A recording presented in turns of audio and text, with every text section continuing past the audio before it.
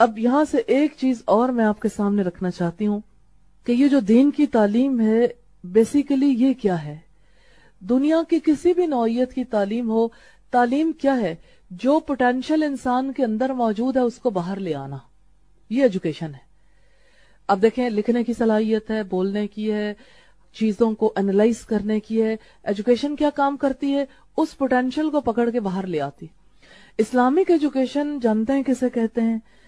یہ جو خیر کا پوٹینشل ہے نا، نیکی کا، بھلائی کا، اس کو جو اندر موجود ہے اس کو باہر لے آنا، دیٹ از ایجوکیشن۔ یہ ایجوکیشن ضروری ہے۔ رسول اللہ صلی اللہ علیہ وسلم نے فرمایا علم کا حصول ہر مسلمان پر فرض ہے۔ ظاہر ہے جہاں علم کا حصول فرض ہوگا وہاں تعلیم دی جائے گی، تعلیمی ادارے بنیں گے، وہاں پر علمی ایکٹیویٹی سوسائٹی کی سب سے بڑی ایکٹیویٹی بن جائے گی، کیونکہ یہ فرائض ہیں، ان فرائض کو پورا کرنا ضروری ہے۔ اور یہ ایسا فرض ہے جس کی وجہ سے انسانیت جہنم کے دروازے پر جانے سے بچ جاتی ہے۔ اس سے بڑا نیکی کا کام کوئی نہیں۔ یہ سب سے بڑی خدمت ہے، خدمت خلق ہے، کہ ایک انسان کو اگر آپ بھوک سے بچاتے ہیں فار دا ٹائم بینگ، آپ کسی انسان کو بیماری سے بچاتے ہیں فار دا ٹائم بینگ، وہ نیکی کے کام ہے، بھلائی کے کام ہے، نو ڈاؤٹ ہی نہیں ہے اس میں۔ وہ کام کرنے بھی ضروری ہیں، لیکن جب ہم پریورٹیز پہ لے کے آتے ہیں، انسانیت کی سب سے بڑی خدمت یہ ہے کہ انسانوں کو رب کا مجرم بننے سے، کرمنل بننے سے، جہنم کے دروازے پر پہنچنے سے انہیں بچا لیا جائے۔ یہ خدمت اللہ نے مرسلین سے لی، اور یہ خدمت اللہ تعالیٰ آپ سے لینا چاہتا ہے کہ انسانیت کے خدمتگار بن جائیں۔ یہ سب سے بڑا سوشل ویلفیئر کا کام ہے، کیونکہ بنیادی طور پر جب صحیح اسلامک ایجوکیشن ہوتی ہے سوسائٹی کے اندر، وہ ساری چینجز آتی ہیں جو چینجز ہم دوسروں سے متاثر ہونے کے بعد دیکھنا چاہتے ہیں۔ اصل میں جو چیز ہمارے دین نے سکھائی ہے وہ ایک پرفیکٹ لائف سٹائل ہے۔ ہم مسلمانوں کو دیکھ کر یہ کہتے ہیں کہ مسلمانوں کے اندر اگر خیر نہیں، اسلام میں خیر نہیں۔ وہ اسلام نہیں ہے جو آج مسلمانوں نے اختیار کر رکھا، وہ مسلمانوں کی مغلوبیت ہے، کوئی چیز انہوں نے کہاں سے لے لی، کوئی کہاں سے۔ تو آج بھی اگر ہم دیکھنا چاہیں تو مسلمانوں کے جو عملی رویے ہیں، تعلیم چاہتے ہیں، چاہے وہ حرم میں پہنچ کے ہوں چاہے یہاں ہوں، لیکن اگر اس کا بیڑا کچھ افراد اٹھا لیں، یقیناً امت کی تقدیر سنور جائے گی انشاءاللہ۔ اور اگر آپ اس مشن میں شامل ہو جائیں تو انشاءاللہ بہت جلد آپ ایک چینج فیل کریں گے انشاءاللہ۔ تو یہ ہے چینج کا راستہ، چینج کا طریقہ کار، کہ صرف دیکھیے یہ تھی انفرادی چینج، انڈیویجول چینج ایک انسان کے اپنے اندر آتی ہے، اور کال کیا ہے؟ یہ اجتماعی تبدیلی کا طریقہ کار ہے۔ کال دے دیں، دوسروں کو بھی اس خیر کے طریقہ کار میں شامل کر لیں۔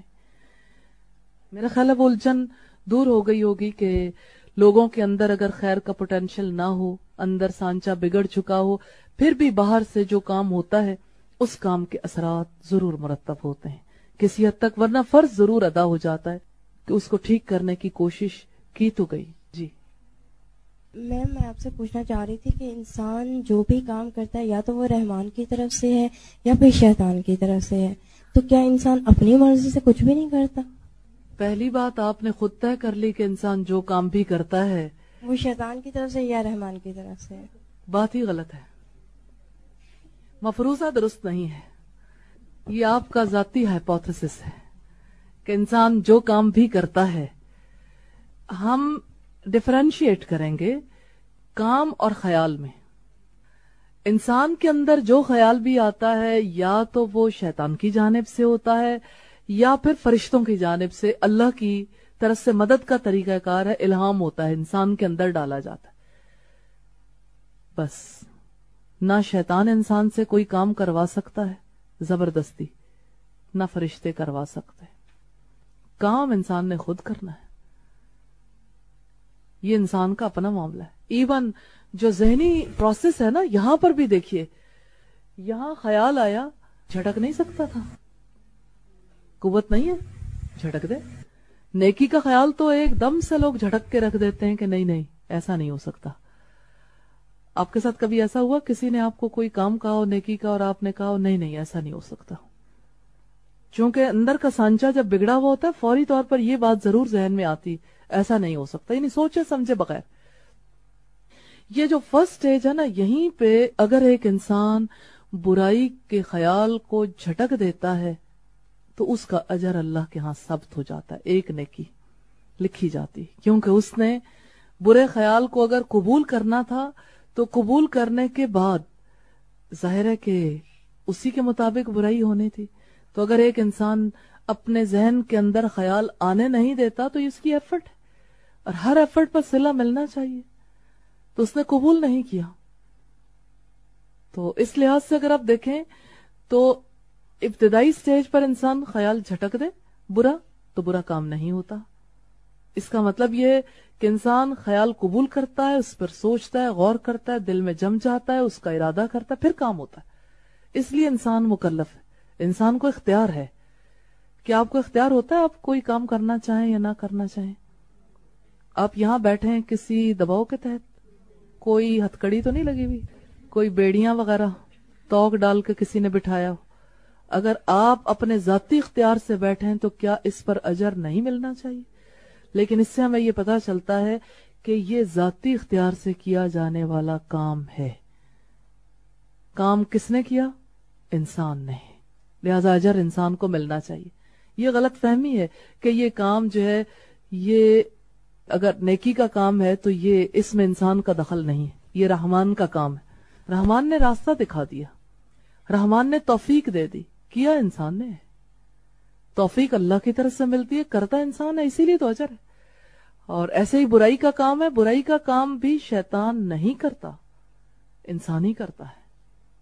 اور وہ قیامت کے دن کہے گا کہ میں نے تو اسے دعوت دی تھی، میرا کوئی اس پہ زور نہیں چلتا تھا. کرتا انسان خود ہے. چونکہ انسان کا اختیار ہے اس لیے انسان امتحان میں ہے، اور اسی وجہ سے ایک انسان کو اجر یا ایک انسان کو سزا ملے گی. جی میم یہ پوچھنا چاہ رہی ہوں کہ ایک انسان کے پاس نیکیاں ہیں جی، اور وہ جانتا ہے کہ اس پیغام کو آگے بھی ایک انسان خود نیک ہے. ہاں جی، اچھا ٹھیک ہے. تو وہ اس پیغام کو آگے نہیں پھیلا رہا، تو جس شخص نے ان چیزوں پہ عمل نہیں کیا تو اس کے لیے جو سزا ہوگی دوسرے انسان کے لیے بھی وہی سزا ہوگی نا؟ سزا کا معاملہ تو اللہ کی ذات کے اوپر ہے، لیکن اللہ تعالیٰ نے جو کچھ ہمیں بتایا ہے اس سے ہمیں یہ پتا لگتا ہے، اور جو کچھ پچھلی قوموں کے ساتھ معاملات ہوئے کہ دوسروں تک جو پیغام نہیں پہنچاتے وہ بھی سزا کی لپیٹ میں ضرور آتے ہیں. یہ فرض ہے نا، اس فرض سے چھٹکارا ممکن نہیں ہے. اور یہ چھٹکارے کی بات تو بہت اور طرح کی ہے. اب یوں سمجھ لیں کہ انسانی زندگی کی اصلاح ممکن نہیں ہے جب تک کہ وہ دوسروں کو کال نہیں دیتا، اس کے اپنے دل کو پراپر کال نہیں پہنچتی. سب سے بیسٹ کال جو ہے وہ ہے جو انسان اپنے آپ کو خود دیتا ہے، اور اپنے آپ کو کال دینے سے پہلے وہ سیکھتا ہے دوسروں کو کال دے کے. یہ بھی چینج کا ایک پروسیس ہے. میم اگر دے رہا ہے ان پہ اثر نہیں ہو رہا، اور کچھ ایسے بھی ہیں جن کے روب دبدبے کی وجہ سے وہ ان سے بات بھی نہیں کر پا رہا، تو کیا پھر بھی وہ انسان اسی چیز میں آئے گا؟ جب دے رہا ہے تو اپنی طرف سے فرض ادا کر رہا ہے، بس ٹھیک ہے. باقی یہ کہ باقی معاملات کچھ اللہ کے حوالے بھی کر دیں، سارے معاملات ہمارے ہاتھ میں نہیں ہیں. دل کہاں سے بدل سکتے ہیں ہم؟ ہمارا کام کال دینا ہے، اخلاص کے ساتھ، محبت کے ساتھ. دل تو اللہ کی دو کریم انگلیوں کے درمیان ہے، اس لیے دلوں کے بدلنے کے معاملات جو ہے نا وہ اللہ کے حوالے ہیں. جی میڈم یہ پوچھنا تھا میں نے کہ خیر کی دعوت دینے کی جہاں تک بات ہے تو خیر سے دلچسپی اور محبت اگر ہو انسان کے اندر، لیکن ہر بندے کی صلاحیتیں مختلف ہیں، اور اگر وہ دعوت دینے کی صلاحیت نہیں رکھتا تو پھر وہ کس طرح سے بات یہ ہے کہ وہ شیطان کے پوری طرح سے نرغے میں ہے. جس کو شیطان نے یہ باور کروا دیا تمہارے اندر یہ صلاحیت نہیں ہے، یعنی وہ کبھی ایک رنگ میں آتا ہے کبھی دوسرے میں. روکنا کس سے چاہتا ہے؟ اپنی اصلاح سے. دوسروں کو جو دعوت ہے نا وہ دراصل اپنا فائدہ ہے. اچھا آپ دیکھیے، آپ کہتے ہیں کہ اگر وہ انسان صلاحیت نہ رکھتا ہو تو یہ رب پہ الزام ہے. کیوں؟ رب العزت نے فرمایا کنتم خیر امت اخرجت للناس. تم سب ایکسیپشنل کیس ایک بھی نہیں ہے، نو ون. ہر ایک نے یہ کام کرنا ہے. تم سب بہترین گروہ ہو, تمہیں لوگوں کی خاطر نکالا گیا ہے. اچھا, مجھے یہ بات ہمیشہ اتنا اپیل کرتی ہے کہ یہ امت ایسی ہے ہی نہیں جسے بٹھایا گیا ہو گھروں میں. اخرجت, نکالا گیا. ایسے لگتا ہے کہ جیسے پردے کے پیچھے ہے نا سارے, اور اللہ تعالیٰ پکڑ پکڑ کر ایک ایک کو سامنے لاتے جا رہے ہیں کہ آؤ آپ کال دو, چلیں آپ بھی, چلیں آپ بھی, چلیں آپ بھی. اخرجت, خود چاہیں یا نہ چاہیں, اخرجت للناس, جنہیں نکالا گیا ہے لوگوں کے لیے, انسانیت کے لیے نکالا گیا ہے. تو اللہ تعالیٰ نکال رہے ہیں, نکل آئیں, اور اپنے وسوسے سے اور خیال سے نکل آئیں, اللہ کی پناہ مانگے. اور اگر ایک انسان اپنے اندر کمزوری محسوس کرتا ہے تو پھر حضرت موسیٰ والا طریقہ اختیار کرے. حضرت موسیٰ نے بھی رب سے یہ کہا تھا میری زبان چلتی نہیں ہے, اور میں نے ان کا ایک جرم بھی کیا ہوا ہے, یعنی آل فرعون کا. آپ میرے بھائی ہارون کو میرا مددگار بنا دیجئے. تو اللہ تعالیٰ نے حضرت موسیٰ سے یہ کہا تھا کہ آپ کہو رب اشرح لی صدری ویسر لی امری واحلل عقدۃ من لسانی یفقہوا قولی. تو بس اللہ سے دعا کریں تو اللہ تعالیٰ جو ہے مواقع دے گا. یہ اصل میں نا نئی چینج کو ایکسپٹ کرنا انسان کے لیے مشکل ہوتا ہے, اس کو اپنے لائف سٹائل میں کیسے شامل کر لیں. تو اس کو جو ہے نا, اس کام کو چونکہ سوسائٹی میں اس انداز میں دیکھا نہیں, ایسا لگتا ہے کہ کھانا بنانا, کھلانا یا گھر کو مینج کرنا, یہ تو ہماری ذمہ داریوں میں سارے گھروں میں ایسا ہی ہو رہا ہے. اگر ایک گھر میں نیا کام ہونا شروع ہو جائے تو ظاہر عجیب تو لگے گا ہی. تو اس میں ساری ذمہ داریوں کو مینج کرنا جو ہے نا, یہ تھوڑا سا ڈیفیکلٹ لگتا ہے کہ صحت بھی ٹھیک نہیں, باہر نکلیں گے تو بچوں کے معاملات متاثر ہوں گے, پھر کیا کریں, پھر اللہ سے مدد مانگیں. اس لیے کہ کال دینے کے لیے آپ کے پاس ہزاروں راستے ہیں, ضروری نہیں ہے کہ آپ ہر وقت گھر سے باہر ہی نکلیں. اس کے لیے آپ اپنے گھر میں بیٹھ کے پلان کریں. آپ اس کے لیے کسی کو ٹیلی فون کال کر سکتے ہیں, نیٹ سے میسیجز دے سکتے ہیں. جس نے کال دینی ہے نا, ذمہ داری تسلیم کرنا ہے, اس نے اس کے لیے راستے پہ نکال لینے انشاءاللہ. اور نعمتوں کا کفران ہے اگر ایک انسان اس پر اللہ کا شکر ادا نہیں کرتا کہ اللہ نے مجھے یہ صلاحیت دے رکھی ہے. انسان کہے میرے اندر صلاحیت نہیں ہے, انکار ہے نا. انکار کو کفر کہتے ہیں. یہ کوئی ایک انداز سے نہیں ہوتا. جو اللہ نے دیا اس کو ماننا ہے اور اس پر اس کا شکر بھی ادا کرنا ہے. اور شکر ادا کرنے کا تو بڑا طریقہ ہی ہے, فَأَمَّا بِنِعْمَتِ رَبِّكَ فَحَدِّثْ. جو نعمت اللہ نے آپ پر کی ہے آپ اس کو بیان کریں, لوگوں کے سامنے اس کا اظہار کریں. شیطان کے وار اتنے ہیں, ہر وقت کوئی بھی کام کر رہے ہوں. جیسے بہت سی بہنوں کا سوال ہے نماز میں بھی اور ویسے بھی, تو میں یہ پوچھ چاہتی ہوں کہ حضرت عمر رضی اللہ تعالیٰ عنہ ایسے تھے کہ ان کو دیکھ کے شیطان راستہ چھوڑ دیتا تھا. ان کا کیسا ایمان تھا, کیسا عمل تھا, کچھ ہمیں اس طرح تھوڑا سا گائیڈ کر دیں کہ ہم بچ کیوں نہیں. حضرت عمر کی زندگی میں 2-3 مثالیں دوں گی, اخذ آپ خود کریں گے. حضرت عمر نبی صلی اللہ علیہ وسلم کے پاس آئے اور کہنے لگے کہ یا رسول اللہ, یہ جو مقام ابراہیم ہے اس کو اپنے لیے جائے نماز بنا لیں, نماز کی جگہ اسے بنا لیں. آپ صلی اللہ علیہ وسلم نے تو کوئی جواب نہیں دیا, لیکن وحی نازل ہوئی. اور پھر کیا ہوا, اللہ تعالیٰ نے کہا وَاتَّخِذُوا مِن مَقَامِ إِبْرَاهِيمَ مُصَلًّى, کہ آپ مقام ابراہیم کو نماز کی جگہ بنا لو. تو اس میں آپ دیکھیے کہ حضرت عمر کے اندر کیا تھا. کسی نے مشورہ نہیں دیا, عمر مشورہ دیتے ہیں. مشورہ کون دیتا ہے؟ مشورہ کون دیتا ہے کسی چیز کے بارے میں؟ یا اب آپ اس کے بارے میں دیکھیے, آپ کو خود بخود پتہ لگ جائے گا. وہی طریقہ کار ہے. مشورہ وہ دیتا ہے جس کو خیال آتا ہے, جو ریپیٹڈلی سوچتا ہے, جس کا دل اسے تسلیم کر لیتا ہے. یہ طریقہ کار بہتر ہے. تو حضرت عمر جو ہے وہ غور و فکر کرتے تھے. حضرت عمر جو ہے وہ معاملات کا جائزہ لیتے تھے. حضرت عمر صاحب فہم تھے, صاحب شعور تھے, شعور سے کام لیتے تھے. اس لیے شیطان کے ہیلوں کو, شیطان کے مکر کو پہچانتے تھے. نبی صلی اللہ علیہ وسلم کے پاس حضرت عمر آتے ہیں اور کہتے ہیں یا رسول اللہ, اگر میری بات آپ کی ازواج کے حق میں مانی جائے تو میری نظریں انہیں کبھی نہ دیکھیں.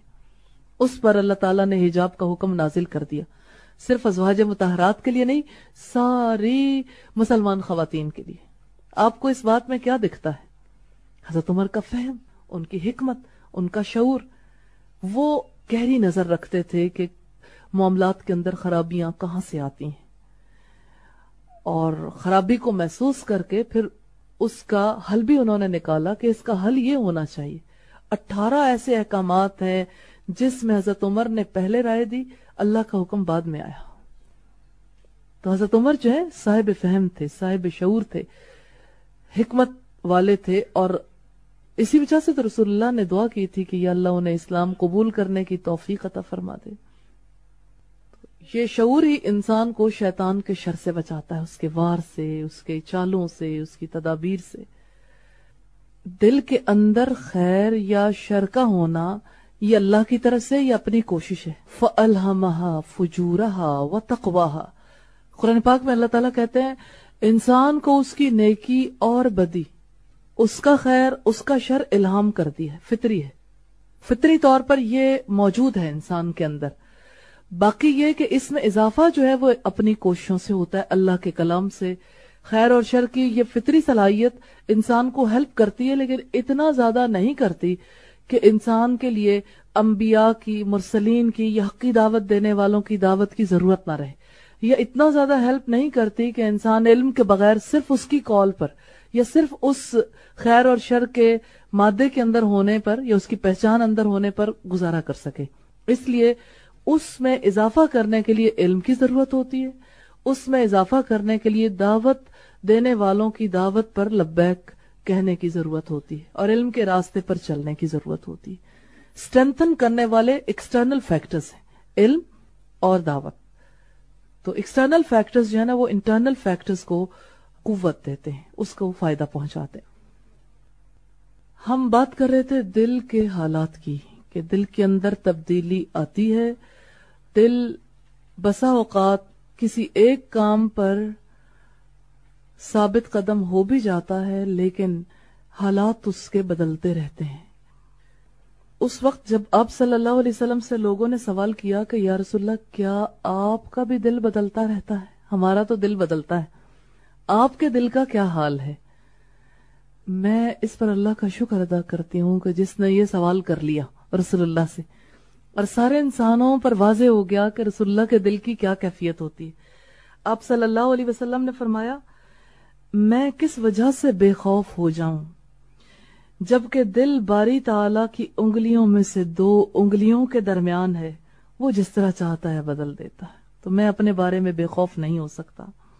ایک روایت میں یہ الفاظ ملتے ہیں، یہ مستدرک حاکم کی روایت ہے، اگر وہ سیدھا کرنا چاہتا ہے تو سیدھا کر دیتا ہے، اور ٹیڑھا کرنا چاہتا ہے تو ٹیڑھا کر دیتا ہے. مستدرک حاکم اور بہقی کی روایت ہے، رسول اللہ صلی اللہ علیہ وسلم نے فرمایا دل کی مثال چڑیا جیسی ہے کہ ہر وقت لوٹ پوٹ ہوتی رہتی ہے. چڑیا کو دیکھیں آپ، وہ ایک جگہ ٹھہر نہیں سکتی، ادھر ادھر ہلتی رہتی ہے، اپنی جگہ پہ رکتی نہیں ہے. اسی طرح سے دل بھی رکتا نہیں ہے. اسی طرح سے اب سسم نے ایک اور مثال دی. پہلی مثال چڑیا کی ہے، دوسری مثال ہے کہ دل کی مثال بدلنے میں ہانڈی جیسی ہے. جس وقت اس میں خوب جوش آتا ہے تو آپ دیکھیں کہ اس کی کیفیت بھی کتنی تیزی کے ساتھ بدل رہی ہوتی ہے نا، کتنا جوش ہوتا ہے، اور ایک جیسی کیفیت اس کی نہیں رہتی.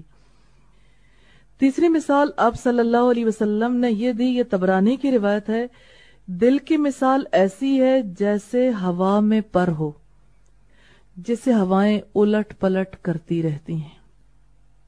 تو دل کی تبدیلی کی بات تو پتہ چلی کہ دل ایک جگہ ٹکتا نہیں ہے، بدلتا رہتا ہے. لیکن ایک مومن کا کام یہ ہے، جس کو اپنی اصلاح کی ضرورت ہے، کہ وہ دل کی عدلتی بدلتی خصوصیات میں اور کیفیات میں دل پر نگران رہے، اپنے دل کی نگرانی کرنے کے قابل، دل کی نگرانی کرے. دل بدلتا ہے، اور دل کے بدلنے کے اعتبار سے دل کی 3 قسمیں ہیں. جو تبدیلی آتی اس لحاظ سے دل کی 3 قسمیں. پہلی قسم کا وہ دل ہے جو دل اللہ کے خوف سے بھرا ہوا ہے، ایسا دل جس کے اندر تقوی ہے، खुदा का नूर है, जिसने अशिया की हकीकत को पहचाना है, जिसने अपने रब की जात को पहचाना है, ऐसा दिल पाक, साफ और शफाफ होता है। इस दिल में अगर आप देखें ना, अल्लाह का डर है ना, तो शैतान का कोई वसवसा ये दिल कबूल नहीं करता, क्योंकि इसे डर लग जाता है कि ये देखो, ये शैतान ने मुझे फिर घेरा, फिर पकड़ा, मैंने इसके काबू में नहीं आना। तो शैतान के वसवसों से अपने आप को बचाता है और दिल पाक रहता है।